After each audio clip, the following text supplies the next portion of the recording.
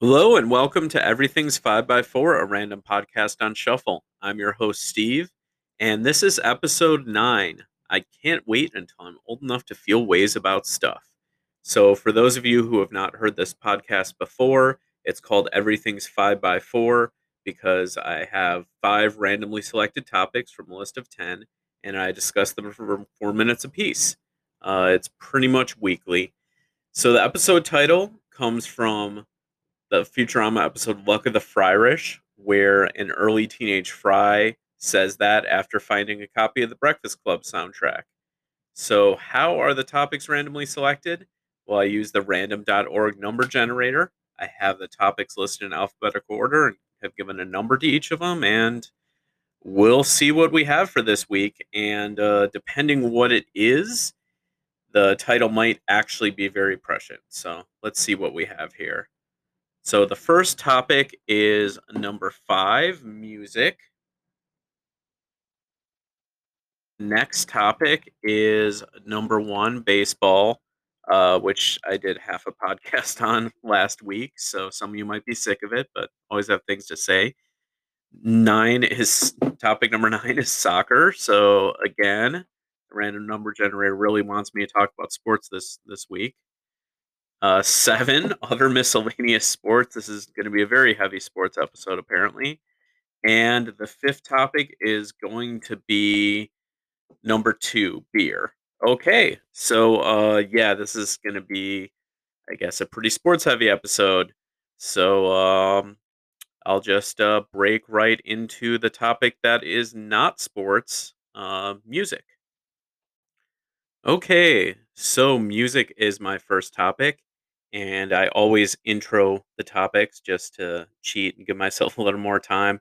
So basically, for those of you who haven't listened to the show before, I've basically been going through and re-listening to a lot of music that I haven't listened to in a long time. I'm not as into music as I used to be, but I have between CDs and records, I have over 300 of them. I've been to a couple hundred concerts, so there's a lot there that I haven't necessarily listened to as much lately. So I decided to go through an alphabetical order and pick an artist, a CD by an artist, CD or record that I haven't listened to in a long time. And this week it is by Fashion. The album is Champagne and Styrofoam Cups. And yeah, I'll just break right into it now. Okay, so I'll admit I actually cheated a little bit with this one. When I was going through, I was going through a letter a week, but since I didn't do an episode last week, I just decided to stick with what I'd listened to the week before, which was the mixtape Champagne and Styrofoam Cups from Fashion. So, what's interesting about him is I used to go to a lot of concerts and you see so many nondescript opening acts that you forget pretty quickly. But one of the things that was great about concerts is every now and then you would see an opening act that really stood out. And that's what I can say about Fashion. I saw him opening for Merce at the stage in Miami in 2013 and I was really impressed, more so than I had been by an opener in a long time. At the time, he had actually just done a compilation album with Whitmer's called "This Generation," which is really good. And he was still riding high from his 2009 debut album "Boy Meets World," and but a few years away from releasing the official follow-up, "The Ecology," in 2015. So, "Champagne and Styrofoam Cups" is a mixtape, so you just don't have a whole lot of expectations for that. And even for me, being introduced to him for the first time, the songs I really liked were actually on Boy Meets World, but he was out there selling champagne and styrofoam cups. So I decided to get that. I actually got it signed by him, and I picked it up, and I remember listening to it and being like, "Okay, this is pretty good." And then I heard Boy Meets World, and I was just floored, and I just kind of forgot all about champagne and styrofoam cups. So what? But anyway, I'm gonna get into him as an artist. So he's from Fresno. Not a lot of rappers coming from the Central Valley of California, but he kind of bridges that gap, I would say, between backpack rappers, more kind of pop music, and sort of the old school West Coast gangster rap, and not just both lyrically and in terms of production. So, looking at this mixtape, I think it's actually a really nice bridge between Boy Meets World and The Ecology. It's not just a throwaway, and I really enjoyed re-listening to it. Ola Santiago actually stands out with its hook, and that was the song that opens the mixtape and the one that I remember most. But listening to it again, there's a lot more lyrical depth to songs like Living to Die and Love with a Lie and Heard It All Before. There's his productions, there's a lot of different producers on here because it's a mixtape. The ones with Exile really stand out the most though, because they do bridge again, the production bridges I think that gap between more indie rap, pop, and just something that has a little harder gangster rap edge to it. And lyrically, he really fits in there well. So I think he's a very versatile rapper, both in terms of his flow and his lyricism. And he's just interesting. There's a lot I think going on in his lyrics because he's not predictable like a lot of rappers are. And that's not to say he's really weird or off the wall, which is great. I mean, I like Devil the Funky Homo Sapien too, but and rappers like that who do some strange things. But I think Fashawn is more unpredictable in terms of subject matter as opposed to just sort of being abstract.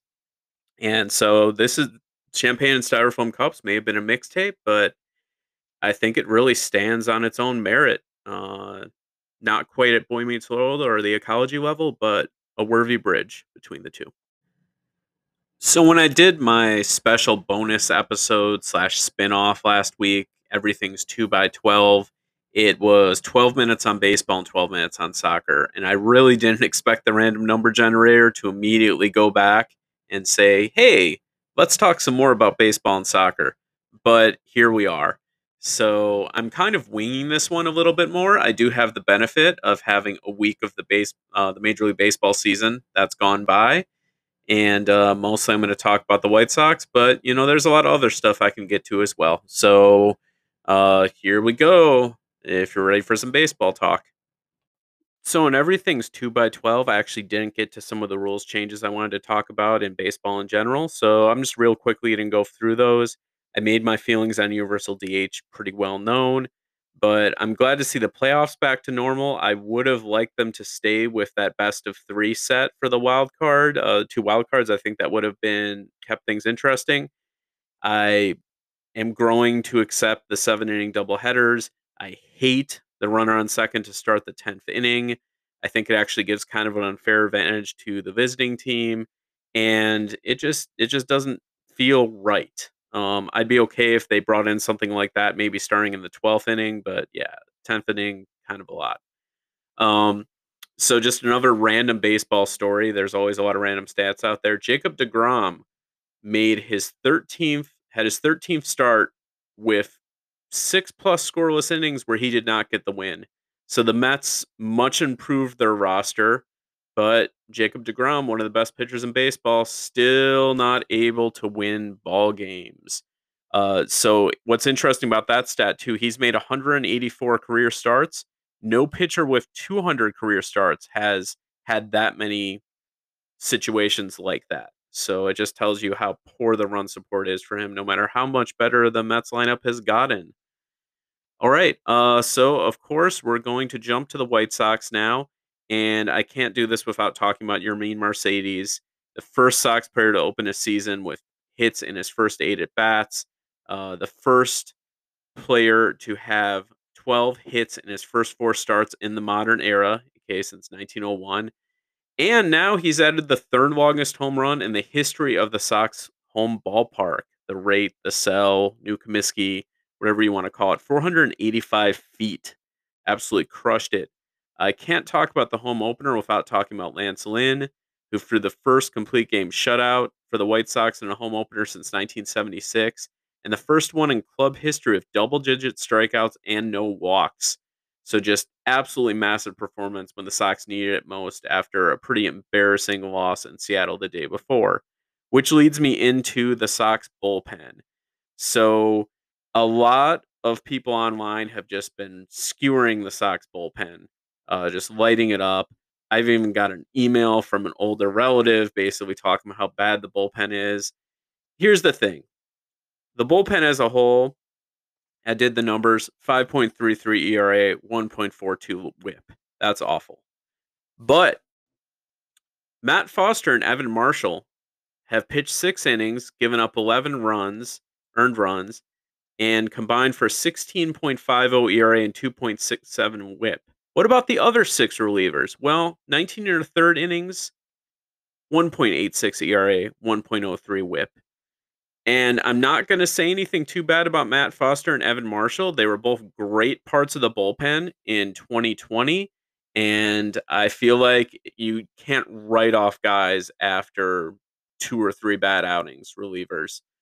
Maybe they have some lost confidence right now, but I think they're going to get it together. I think this bullpen's going to be great. I'm not worried about the Sox. We're 4-4 right now. And I'm especially not worried about the opening series because at the end of the day, the games that should be more emotionally and psychologically invested in should be the 27 games that we play in September and October, the 19 games we play against the Twins, and even the 6 in the Crosstown Classic. That's a lot of games left. So, yeah, I'm not worrying about it. So it's interesting that the random number generator picked out soccer for me to talk about because I actually didn't really have any soccer content this week because I figured, hey, I just did 12 minutes on it last week. So it's going to be a little bit of a grab bag. And yeah, hopefully someone will enjoy it. All right, so this is going to be a bit of a mismatch. I think the less said about Fulham losing on a stoppage time goal today, the better. On the positive end of things, Villarreal got an important away goal in a win yesterday in the first leg of the Europa League quarterfinals. So fingers crossed, I might see a professional soccer club I support win a trophy for the first time since the Fire won the Open Cup in 2006. I'm not counting promotion playoffs trophies here, just major national or continental competitions. Anyway, but I'm actually going to talk about Marshy very briefly since I mentioned them in every soccer segment. But today it actually there's a method to the madness. So today is April 9th, and it is the 4th anniversary of the club being founded, which was done intentionally on the 40th anniversary of the first game played by the Fort Lauderdale Strikers. So being the spiritual successor, uh, yeah, it just fit. So, but things are going really well on the field right now. Hymns are first in the Florida Gold Coast League North Division and can clinch a division title with a win versus Miami Sunshine this Sunday. Uh, on the very unlikely chance you are in South Florida and have a hankering for some socially distanced local amateur soccer, the match is at 4 p.m. at Southeast Park in Margate on Sunday. You might see us clinch a division title. Anyway, what I'm actually going to talk about a little more, though, are the Chicago Red Stars, who are debuting in this season's NWSL Challenge Cup. Unfortunately, this one's on CBS Sports, the one CBS platform I don't get because I get over the air CBS and Paramount Plus.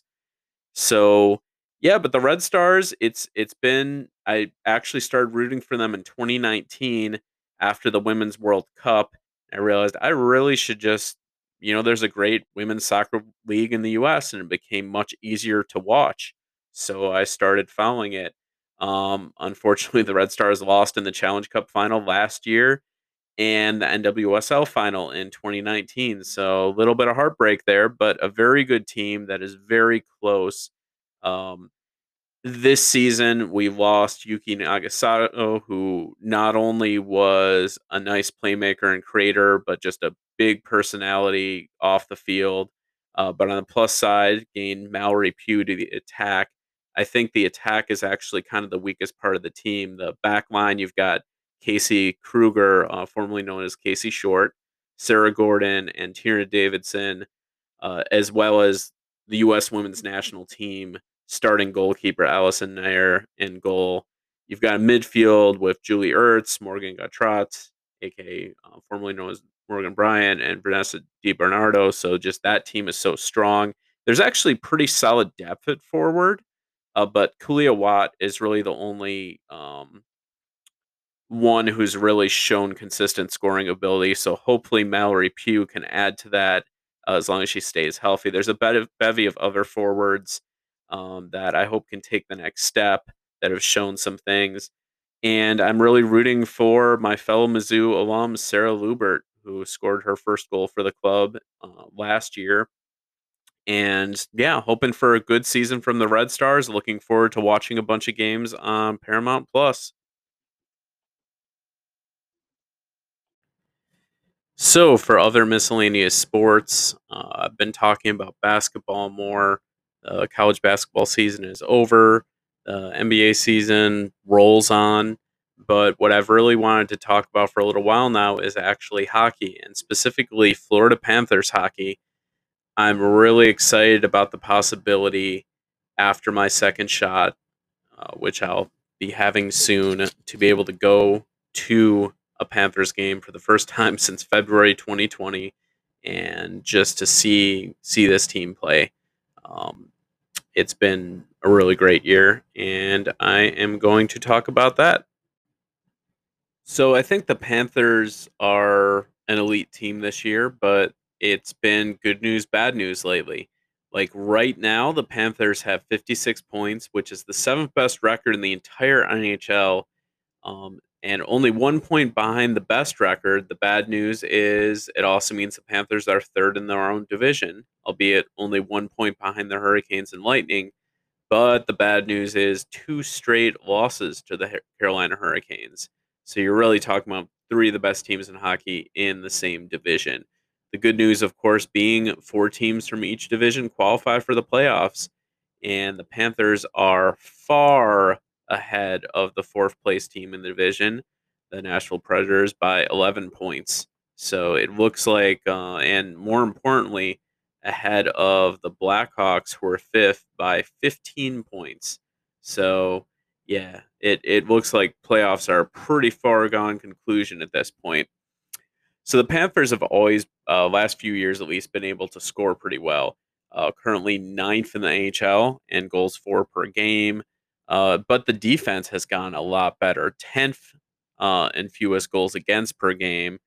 We've fallen off on the power play down to 13th after being in the top five for the first couple months of the season. But 13th in the penalty kill is pretty solid. So, of course, the really bad news for anyone remotely paying attention to the Panthers or hockey in general is that Aaron Ekblad went down with a broken leg, is going to be out for 12 weeks, the rest of the season. He not only contributed a lot defensively, but he was second on the team in power play goals. And you can't understate his pairing with Mackenzie Weegar, who's second in the NHL in defensive point shares and tied for fourth in plus minus. So just the two of them together, Mackenzie Weegar's having a great year on his own, but the two of them together, really great first line pairing there. Uh, but some good news. Sergei Bobrovsky, the man with the giant contract, has actually been pretty good the last 9 games after looking like a big old bust.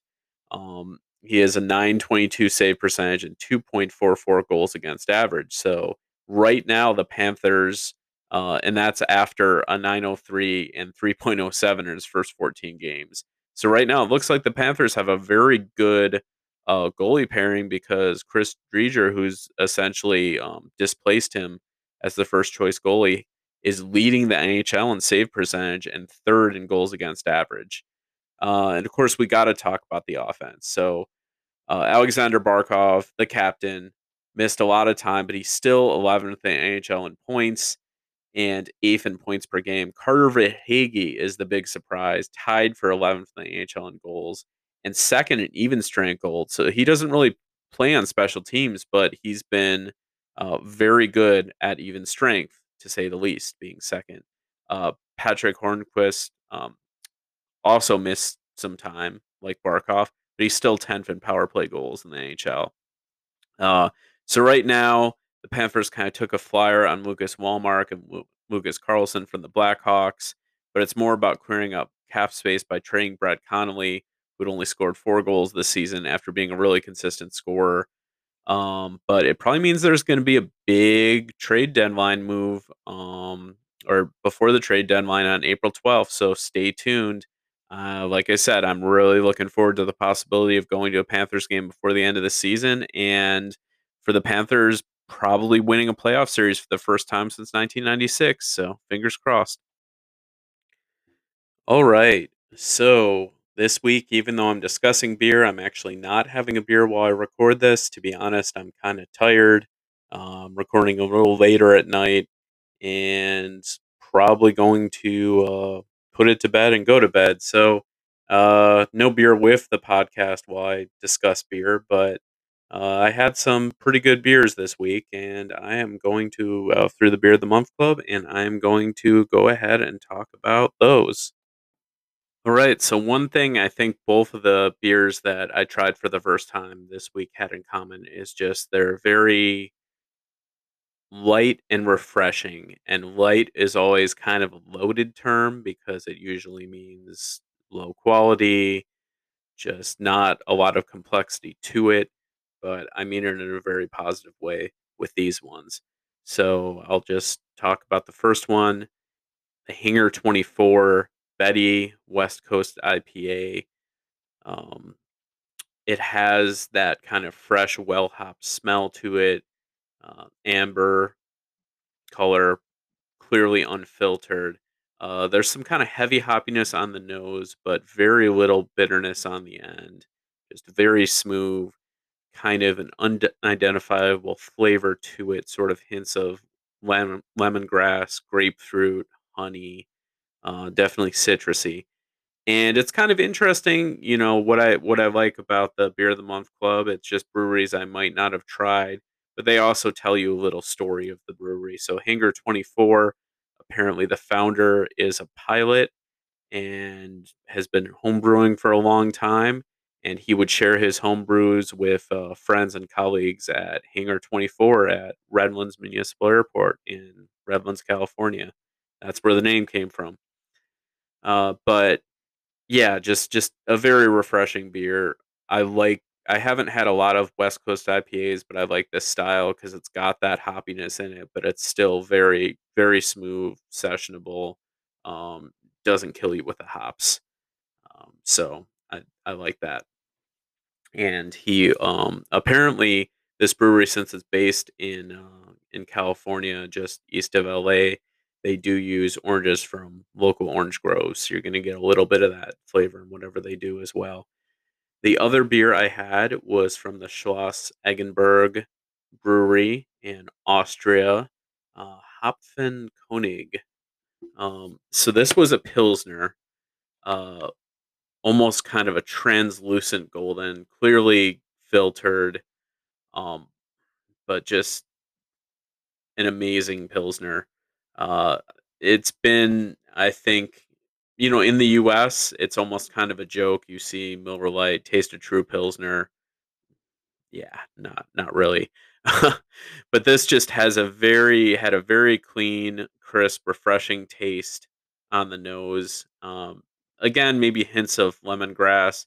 Uh, it was a little hoppier than expected from a pilsner, but just a kiss of hops.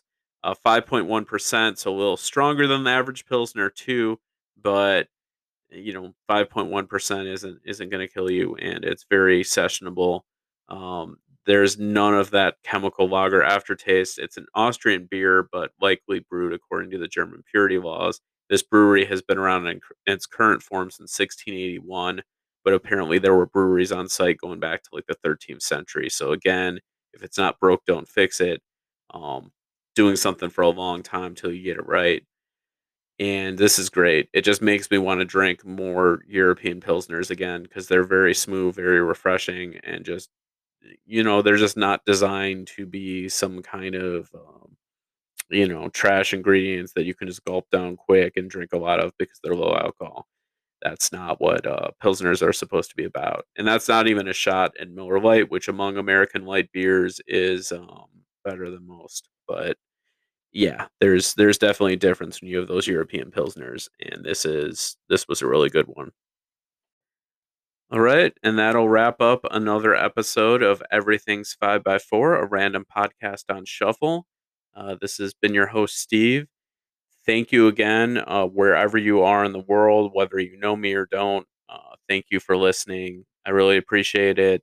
I know most of my listeners are friends and family, and that's even a small percentage of my friends and family who are tuning in. But I definitely appreciate it. Um, so yeah, I should have another episode for you next Friday.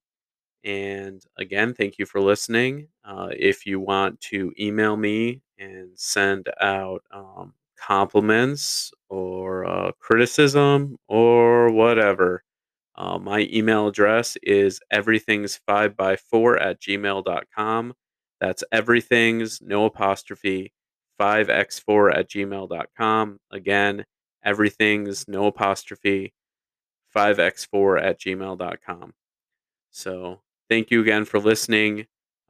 Keep everything 5 by 4 and have a good night. Bye.